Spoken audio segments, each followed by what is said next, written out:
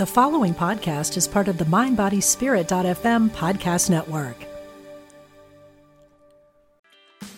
Meditation doesn't have to be a solo practice. Meditation is more fun with friends. Looking for a way to drop in and hang out at the same time? Join us online at Omega Institute for a meditation party with self-proclaimed meditation nerds Dan Harris, host of the 10% Happier podcast, Sebene Selassie, and Jeff Warren. This 3-day retreat will stream live from Omega's Hudson Valley campus May 17th to 19th. Don't miss the party. Reserve your spot at eomega.org/party today.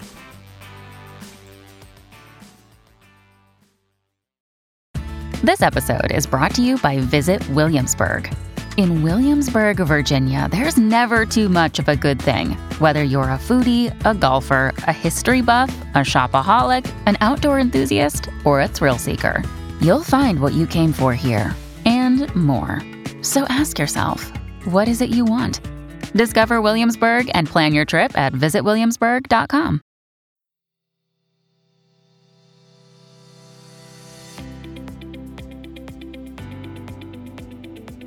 Change is the one constant in life. It is inevitable, and it will happen to all of us at one time or another. Whether we like it or not, people and circumstances will change. We will get sick, loved ones will die, jobs will be lost, couples will grow apart, and children will move out. And when that happens, we are scared and sometimes lost. But here is the good news. Each one of us can write the next chapter of our life. No matter what we face, with the right mindset and unwavering tenacity, we can raise the curtain to a second act. I'm Joan Herman, and through my Change Your Attitude, Change Your Life brand and Second Acts, it is my mission to give you the tools, inspiration, and motivation to write the next part of your story. And what a story it will be.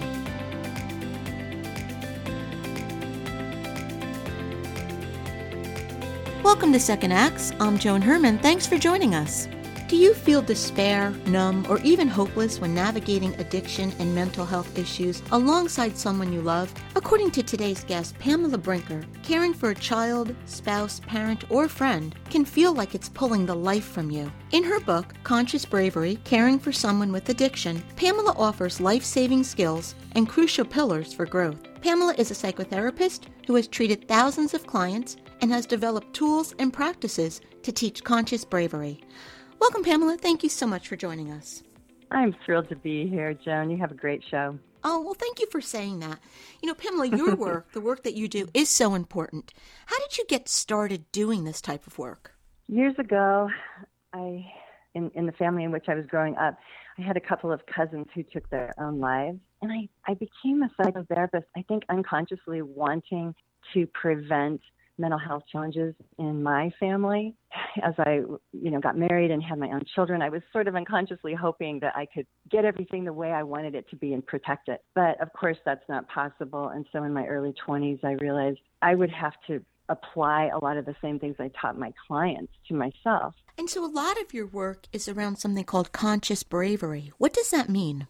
Conscious bravery is the capacity to do whatever's needed in any given moment. And we have the wisdom to not just assess the situation, but to move into action and do something. So it's not just a state of intention, it's active. Is this something that we're all born with, or is it an acquired skill? Everyone is born with the seeds of bravery, just like love or kindness. We all have the capacity to be brave, but as with love, we need to cultivate it. And that's what I teach, that conscious bravery is something that we develop, we practice, and we train in it, as it were. And we develop it and become better at it by not just practicing in the calm moments, but also practicing when we're in the trenches in those times of devastation. Just like with love, when we're in a relationship, it's not always easy. And we learn from the difficult challenges that come our way. So taking this concept of conscious bravery, how do we apply that to addiction? That's what your book is about. So how do you blend those two things? So many people I've worked with all these years love someone or care about someone who's essentially walking in the wilderness of addiction and mental health challenges. They have some substance use issue. and or they have some mental health challenge like depression or anxiety, panic. And so when we are conscious, we have to take care of ourselves. There's so much out of our control when we care about someone who struggles. What we want to do is turn that inward to ourselves and focus on who we are, remember who we truly are, and also develop self-help, and not just self-help, but true self-care out of deep compassion for ourselves, because that's how we're going to walk alongside someone we love and care about as they struggle. We have to show them that we can put the oxygen mask on our own face and remember who we are and care for ourselves. Even though it feels like the plane is going down, we put that oxygen mask on our own face, and then we can be an oasis for them because we are able to protect our own happiness, and they can see, oh, she's doing all right. Most of us are moms, or we have jobs as teachers or leaders, but those we care about are struggling, and they look to us for guidance, and we can't really do it for them. But what we can do is we can control ourselves, and we can work on ourselves. And, we're talking about addiction, but this is such a great point for any caregiver, no matter what the situation is, because when you are taking care or trying to help another person, we do tend to not pay any attention to ourselves. We put everyone else's needs before our own. And like you said, if we don't put our own oxygen mask on, we can't breathe. So how are we going to help another person? So true. Absolutely. So, we have to remember who we truly are. And it's so easy for us as caregivers. It's a great point, Joan, that you use that word. It's so easy for us to focus on the other because they are going through these devastations and these highs and lows, mental health challenges of either depression or mania or anxiety, panic attacks. And then they also turn to substances often. Or, we don't know which comes first, the chicken or the egg. Sometimes they turn to substances, which then exacerbate the mental health challenges. But at any rate, what we can do in order to find our own bravery is to go inward and remember that we're more than our circumstances. We're more than our role as a mom or a teacher. We're more than this situation. And that takes practice because it's so easy to get distracted by the chaos going on in the person's life that we care about. When we talk about someone who's addicted to whatever it may be, we always tend to think it's this choice that they've made, like you've chosen this life. And, sometimes people don't really have a lot of compassion for people who are addicted. What do you believe is at the root cause of an addiction? And is it really a choice that a person makes? That's a great question. It's complex because addiction and substance use issues are different for everyone. So some people are born with genetic predisposition towards substance use issues, and they have trauma on top of that. And then the age of use is hugely involved as a factor if they start using substances to cope with pain really young. But no one initially wants to become someone who's addicted to a substance. They turn to substances as the solution, as the answer to their pain or their problem. And that's where our job is to have unconditional compassion with boundaries, of course. But since addiction is different for everyone, there are so many different reasons why people become dependent upon substances. They have shame, they have difficulty asking for help, they feel this tremendous aloneness, and the very nature of the substance use and the dependency affects the brain in such a way that it kind of becomes essentially a war with itself. And so it does become a choice problem and a wanting and a desire issue for them, but they don't necessarily choose that. No, I'm really simplifying this, but the way I kind of look at it is, maybe in the beginning, like you were saying, you make a choice to try to numb the pain, to fill the void, to whatever, to not want to feel something. But somewhere along the way, the drug, the demon takes over and you lose your choice at that point. And it really does consume you then. Absolutely. Yeah, I call it the beast of addiction because it is just such an overwhelming ride for the people that we care about. And I also say that they are in the wilderness. It's not just a wilderness with trees and meadows and hugely roaring rivers, that they're out there by themselves. It's not just that kind of wilderness. It's also the concrete wilderness where they're using street drugs and they choose homelessness because that makes sense to them rather than getting treatment. And I believe that that they can face whatever they're going through with more ease, at least with more solidity, if we walk alongside them in the wilderness. And so they know they're not alone, and we can become unconditionally loving, again, with boundaries, and show our compassion. Because, as you and I have talked about, Joan, they don't choose this. It's almost a compulsion. Pamela, what does that mean to walk alongside them with boundaries? How do we keep from crossing that line of showing love and compassion to becoming an enabler? Well, we love them through their challenges. We welcome them into our homes. We greet them with kindness. We say, I love you. For me, as a mom of two sons who have struggled greatly with both addiction issues and mental health challenges, I have invited them over for dinner, even when I knew they were using. I didn't put delusions around my love. My love is unconditional. But I might say, hey, if you're on the way to your job or your community service, I'll meet you at the gas station. I'll put gas in your car. So I have their back, but I'm not giving them cash necessarily, straight up cash that they could use to go get a drug. However, I had to learn that the hard way, and that's one of the things that walking alongside someone in the wilderness means, that we are learning how to do things as we go too. And so that's where it's so important to have self-compassion, because we make mistakes. I've made so many mistakes, and yet I want to forgive myself and move forward in the present moment so that I can help them have forgiveness for themselves when they make mistakes, because relapse is just part of addiction, and highs and lows and mental health challenges just keep coming. We often think, oh, they've got it together now. It's going to be fine. It's been 2 years and they're finally through the wilderness. But one of the things I teach and that I've learned is that for many of us, our loved ones are going to be struggling for years. It might be 5 years or 10. It might be the rest of their lives, where they have ups and downs and different kinds of mental health issues. And so to offer them hope, we want to see them as human beings, as beings who have these challenges, and not label them, not label them as stuck forever, and not label them as an addict. I don't like that word addict. I like the word people struggling with alcohol use or substance use issues.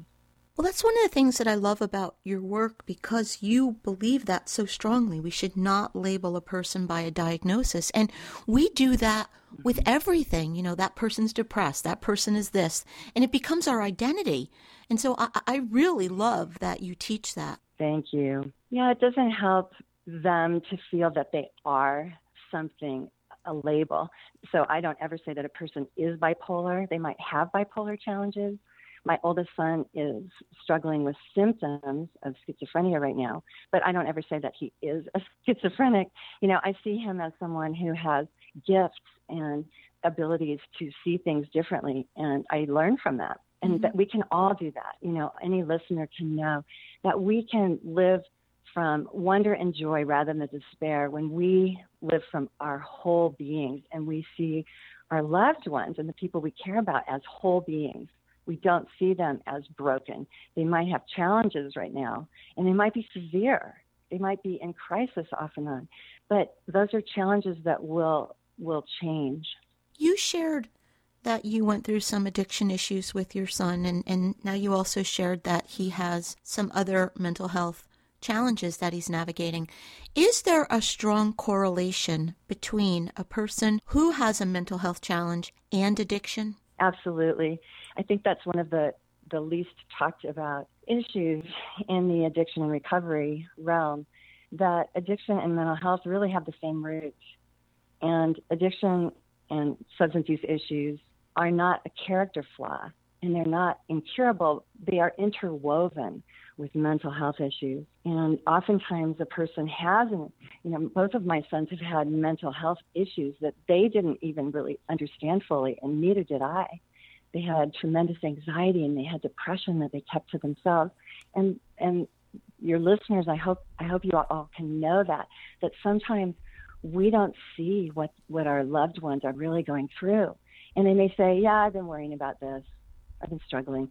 But we may not know how bad it is that they have wanted to take their own life. And so they turn to a substance because it's like a friend. It becomes familiar to them. and it becomes habitual because it's a friend they can always rely on. So one of the times my youngest son was telling me he struggled the most greatly was late at night when there was no one to call, no one to hang out with, and he couldn't sleep. And so, it was just easier to use a stimulant or methamphetamines or something that felt like comfort. Pamela, in your book, you write about 6 zones of experience. Can you share those with us briefly? I'd love to. I call those 6 zones of experience our whole being awareness. It's an interesting thing that the world still uses the word mindfulness quite often. And it's a wonderful word that has served us well, mindfulness. What we mean by it is that we are really present in the moment and we're really activated and we're vibrantly alive, even if it's a challenging moment. But it falls short because mindfulness identifies us with the mind. What I love is to tap in myself and to teach clients and people in workshops that we can tap into 6 zones of our experience, as you're saying. And that's our minds, sure, our hearts, our bodies, and then we go inside to the deepest core self, which I call our essence. I like the elegant word essence rather than soul. And we also pay attention to our intuition, and we're tuned into the energy around us because our bodies don't really end with our skin.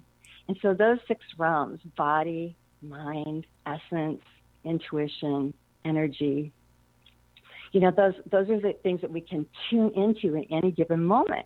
And we don't have to just pay attention to what am I thinking right now or what am I feeling. Those are great things to pay attention to. But we can also listen to what's my body telling me? Is my neck tight? Is my stomach rolling and grumbling? Is my inner essence telling me, be solid right now? This situation can be made better if you're calm. Is my energy vibing in such a way that I need to pay attention to that? So we can tap into all 6 zones of experience with practice really quickly and easily, just like we do when we're riding a bike or swimming. We're not just paying attention to what we're thinking, or if we're riding a bike, we're not just pedaling. We're tuning into a lot more data that's available. And so we can do a quick whole being scan in any given moment and just ask, what am I experiencing in each one of those 6 realms, each one of those zones? And I think when we learn to do this, we really do have so much inner wisdom that we just don't pay attention to. And I know this is something that I've learned to do, and it has not failed me when I listen to it. Absolutely. It sounds like you've listened to your intuition. And as we were talking recently, you've had quite a story of reinventing yourself. And that's so much the story of many of your listeners. We have to reinvent ourselves. But how do we do that? We don't want to fall prey to listening to what even our friends tell us to do or what the world says to do. We want to be able to have a hub available to us at any given time that is full of wisdom. And that is right here. It's accessible within us through our inner essence, and all the things I just listed, our emotions, our thoughts, our energy. And our intuition is an amazing database that is really one of the truest hubs we can always count on because it stores information from all of our experiences. Pamela, what do you want those struggling with addiction to know? I would like them to know that they are loved and that there's hope and that they can be more conscious and awake and aware in any given moment because they've seen us do it. They've seen us live more vibrantly and awake and more aware. We're not just living from our fears. And that's one of the things that those who struggle with substance use feel is a lot of fear. And so I want them to know that there's compassion for that fear and that fear doesn't have to rule them. So another thing that I practice myself is I make fear an advisor. I don't see fear as this thing I have to fight, or I don't see it as an adversary. I view fear as an advisor, one of the many advisors I listen to. I listen to love and compassion and strength and assertiveness, all these other qualities that I have accessible. But all of us have all of these things accessible. And so if we can welcome them, then we can show those that we love who are struggling how to welcome these other things too, so that they can make different choices in their better moments. I used to be afraid of so many things because I always had this notion of this horrible thing that was going to happen if I took a particular action. And what I started to ask myself was, what's the worst thing that can really happen? What I learned is that basically anything I feared never happened. And, it's like you dip your big toe in the water. You face one, you face another, and it gets easier and easier. And you really start to see that all of these things that you've conjured up in your mind never happen. And it just makes it so much easier to move forward with taking chances and taking risk. And that's just something that I've done in my own life. Oh, absolutely. Your story is my story, and really the story of so many of us, that one of the things I teach is that we want to be able to become more comfortable with discomfort and even overwhelm. And so in the moments I feel uncomfortable, I try to notice it. And I'm talking about extreme discomfort, that extreme overwhelm where we're shocked and devastated all at once. And I encourage listeners to walk around the house or around your office with one hand on your belly and one hand on your heart, with deep compassion for yourself and your own experience, breathing into what's happening, befriending all of your feelings, even if you're feeling terror, like you were saying, or fear. You breathe into that, because the funny thing, as we all know, that we don't really maintain and perpetuate our fear by listening to it. It actually subsides. Same with our discomfort and our overwhelm. It's only made worse by ruminating about it in our minds. And so when we can get into our essence and our bodies and our hearts, and be kind to ourselves and walk around, again, breathing into our hearts, breathing into our bellies, consciously with awareness, then we can find a level of peace amidst the chaos. And to be able to hold opposites like that is so empowering. To be able to know, okay, here's that feeling again of absolute overwhelm. Okay, I'm familiar with this. I know how to work through this. I don't have to escape it or avoid it. I can be right here with myself in kindness and say, hey, I'm right here. I'll figure this out. Or we're right here. If we're a family or a collective, we'll figure this out. And so we protect our happiness that way. One of the things that I've learned over all these years that I would love to share too is that we can hold these opposites. There is so much joy in this life, and we want to cultivate a capacity to find those moments of joy every day, even if it's just meaning that we smile, like I'm smiling at you right now, and hopefully you can feel it and see it. Or we smile at our loved one, even amidst their pain, just a tender, I'm with you kind of smile.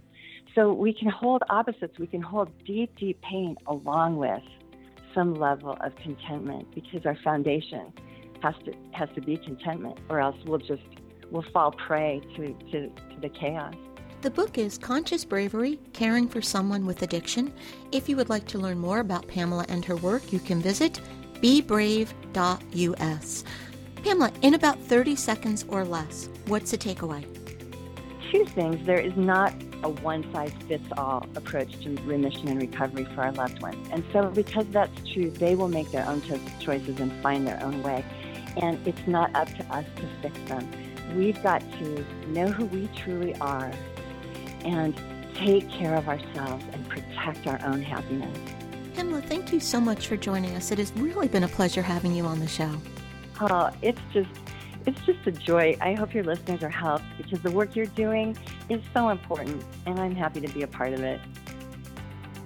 Thank you for joining us. I hope you found the show informative. At Change Your Attitude, Change Your Life, we believe that knowledge is power. Take what you've learned, apply it, and live your best life now. Remember that the information provided is the opinion of our guest and should never replace the advice of a professional who knows your personal situation. If you'd like more information, visit our website, cyacyl.com.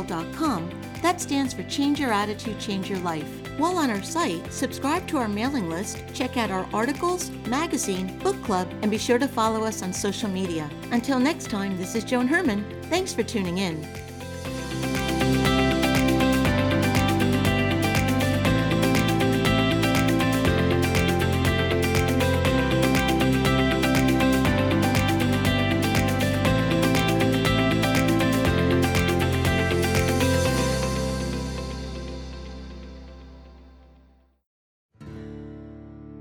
Do you want to deepen your connection to the divine, speed up your progress on the spiritual path?